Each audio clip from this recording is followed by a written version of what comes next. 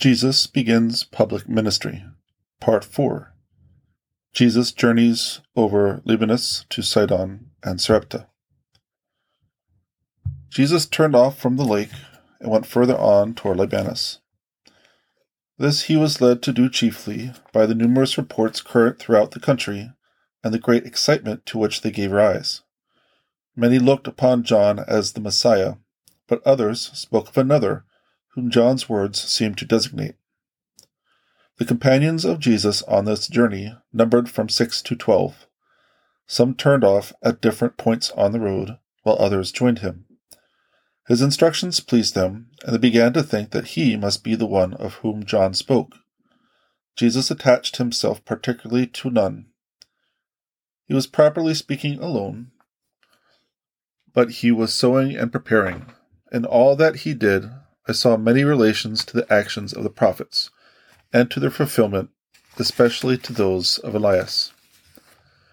Jesus went with his companions over a spur of Libanus toward the great city Sidon, lying along the sea. From the mountain height, the view was indescribably beautiful. The city was apparently quite close to the sea, but viewed from its own plain, one could see that it was fully 45 minutes distant from the shore. It was a large, busy place. Gazing down upon it from on high, one might fancy that he was looking upon an innumerable fleet of ships, for from the numerous flat roofs arose a forest of high poles and flagstaffs, with long streamers of red and other colors, while white canvas was stretched from pole to pole or floated in the breeze. These booths were swarming with people at their different avocations. Between the houses, I saw all kinds of shining vessels being prepared. The country around was dotted with exceedingly fertile spots, all teeming with fruit.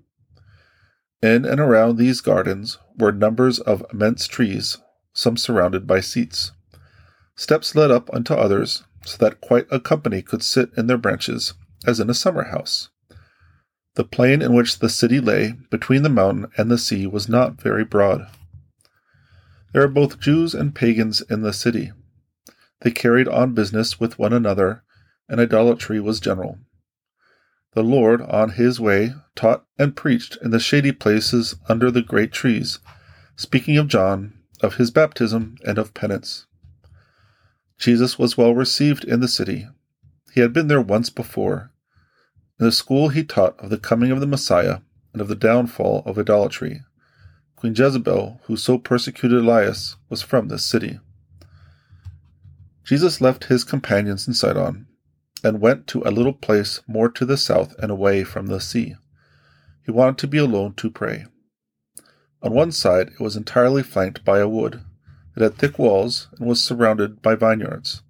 It was Sarepta, the place in which Elias was fed by the widow. The Jews, as also the pagans, had a superstition connected with that fact. They always allowed pious widows to live in the city walls.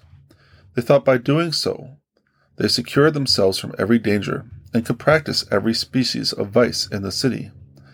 Old men dwelt in the walls at the time of which I am now speaking.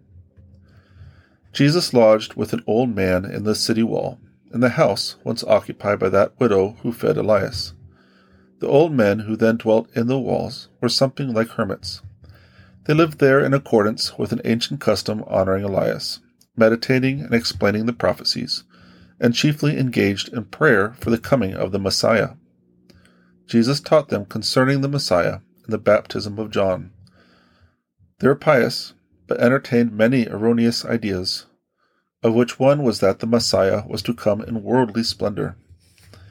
Jesus often retired to the wood near Sarepta, and there prayed alone.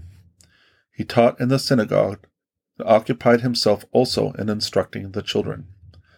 In the villages around, in which there were numbers of heathens, he exhorted the people not to mix with them. There were some good people here, and some very bad ones. Jesus had no companions, excepting occasionally some resident of the place. I saw him teaching men and women in the open air, often on hillocks and under trees. The climate here is such that it always seems to me we are in May, because in Palestine the grain for the second harvest is as far advanced as it is with us in that month. They do not cut the grain so close to the ground as we do. They grasp the stalk below the ear and cut it off about an ell long. They do not thrash it. They stand the little sheaves upright and pass over them a roller fastened between two oxen. The grain is much drier than ours and falls out readily. They separate it in the open air or in a kind of circular barn with a thatched roof, but open on all sides. From Sarepta, Jesus went to a place lying to the northeast, not far from the plain upon which Ezekiel, caught up in spirit, had the vision of the dry bones coming together. Sinews and flesh took possession of them. The winds passed over them. Spirit and life entered into them. I was told that the coming together of the bones and their clothing with flesh were fulfilled by the teaching and baptism of John. But the spirit and life breathed into them was accomplished by Jesus through redemption and by the descent of the Holy Ghost. Jesus consoled the people who were very poor and oppressed, and explained to them the vision of Ezekiel. When he left this place, he went northward to the country which John had first visited on leaving the desert. It was a little sheep-rearing place. Noemi and her daughter Ruth dwelt there a long time. Noemi had so good a name among the people that she is still spoken of in those parts. Later she removed to Bethlehem. The Lord taught very zealously here. The time approached for him to retrace his steps southward, and thence to Samaria for his baptism. Jacob also owned fields up here. Through this place ran a little river, back of which far up in the desert lay John's spring. From this spring the road became very steep, reminding me of that which Adam and Eve took when driven from paradise. It led down to the battlefield of Ezekiel. On Adam and Eve's route, the trees became smaller and smaller, and quite misshapen, till at last they reached a desolate region where grew some miserable bushes. Paradise was as high above the earth as is the sun. After the fall, it disappeared behind a mountain which seemed to rise before it. The Savior, on his return from the shepherd's country to Sarepta, followed the route trodden by the prophet Elias when going from the brook Cherith to Sarepta. Jesus taught here and there as he journeyed on, passing by Sidon. From Sarepta he was soon to go southward for his baptism. He kept the Sabbath in Sarepta. After the Sabbath, Jesus started for Nazareth, teaching at various points on the road. He was sometimes attended by companions, and sometimes alone. He went barefoot, putting his sandals on only when about to enter any town or village. He passed through the valleys toward Mount Carmel, and once he was near the road leading down into Egypt, but he turned off to the east.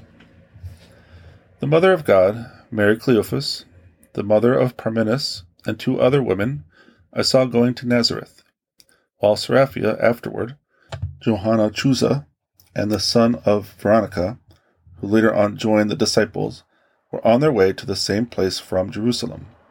They were going to visit Mary, with whom they had become acquainted on their yearly journeys to the holy city. Mary and Joseph, as also other pious families, were in the habit of visiting through devotion 3 places during the year, viz. The Temple of Jerusalem, the pine tree near Bethlehem, and Mount Carmel. Anne's family and other pious people usually went to the last named place in May when returning from Jerusalem. They were on the mountain, a well, and a cave of Elias, the latter like a chapel. Devout Jews were constantly visiting these hallowed places. They came not at fixed times, but whenever it best suited them, and prayed for the coming of the Messiah. Jewish hermits dwelt on the mountain, and later on Christian Cenobites had their cells. In a little town on the west side of Mount Tabor, Jesus taught in the school and spoke of John's baptism. There were 5 followers around him, among them some future disciples. The Sanhedrin of Jerusalem dispatched couriers with letters to all the principal places of Palestine, in which were Jewish schools and rabbis, telling them to be on their guard against a certain man, of whom the Baptist said that he was the one that was to come, and that he would soon present himself for baptism. They should have an eye upon the man and give information of his actions. For if he were indeed the Messiah, he needed not the baptism of John. The members of the Sanhedrin also very much annoyed when they learned that Jesus was he who as a boy had taught in the temple. The couriers went likewise to a city on the road near Hebron, 4 hours from the sea, in that country wherein the spies of Aaron and Moses found the huge bunches of grapes. The city is called Gaza. There was a very long row of tents reaching from the city to the sea, and under them different kinds of woolen and silk stuffs exposed for sale. Jesus with 5 followers taught here and there down to the country around Jacob's well, where he celebrated the Sabbath. When he and his companions were returning to Nazareth, the Blessed Virgin went out to meet her son. But when she saw that he was not alone, she paused at a distance and went back without saluting him. I wondered at her self-denial. Jesus taught in the school at Nazareth, the holy women being present. The next day, when Jesus taught in the synagogue before a large audience, the holy women were not present. He was attended by 5 disciples and about 20 of the young Nazarenes, companions of his boyhood. His hearers murmured at his teaching. They whispered among themselves that he would now, perhaps, take possession of the place of baptism that John had abandoned, and there baptizing, give himself out for one like unto John. But, they continued, he was very different from John. John had dwelt in the desert preparing for his mission. But this Jesus they knew well, and they declared that they would not allow him to deceive them. Part 5. Jesus in Bethsaida and Capharnaum. Jesus left Nazareth to go to Bethsaida, where he aimed at rousing some of the people by his teaching. The Blessed Virgin and his followers remained behind. During his stay in Nazareth, Jesus had stopped with his friends in his mother's house. But so much discontent and murmuring arose in the little town on his account that he resolved to go to Bethsaida for a while, and return to Nazareth at some future time. He was accompanied by Emmerich, the son of Veronica, a son of one of the 3 widowed relatives of Jesus, whose name sounds like Sirach, and one of Peter's relatives, known later as one of the disciples. At Bethsaida, Jesus taught very forcibly in the synagogue on the Sabbath. He told his hearers that they should now enter into themselves, repair to the baptism of John, and purify themselves by penance. Otherwise, a time would come when they would cry. There were many people in the synagogue, but none of the future apostles, excepting, I think, Philip. The others belonging to Bethsaida and the country around were celebrating the Sabbath elsewhere. They were in a house near the fishery in the neighborhood of Capharnaum. During this preaching of Jesus, I prayed that the people will go to the baptism of John and be truly converted. Thereupon I had a vision in which I saw that John was the one who washed from the people their rawness, their coarseness. I saw him working so actively, so vigorously, preaching so vehemently that his camel skin slipped from shoulder to shoulder. This, I think, was merely symbolical, for at the same time I saw something like scales falling from some of the newly baptized, black vapors issuing from others, and light, shining clouds descending upon others. In Capharnaum also Jesus taught in the school. Crowds came from all sides to hear him, among them Peter, Andrew, and many others who had already been baptized by John. When Jesus left Capharnaum, I saw him teaching 2 hours distant from the city toward the south. His hearers were numerous.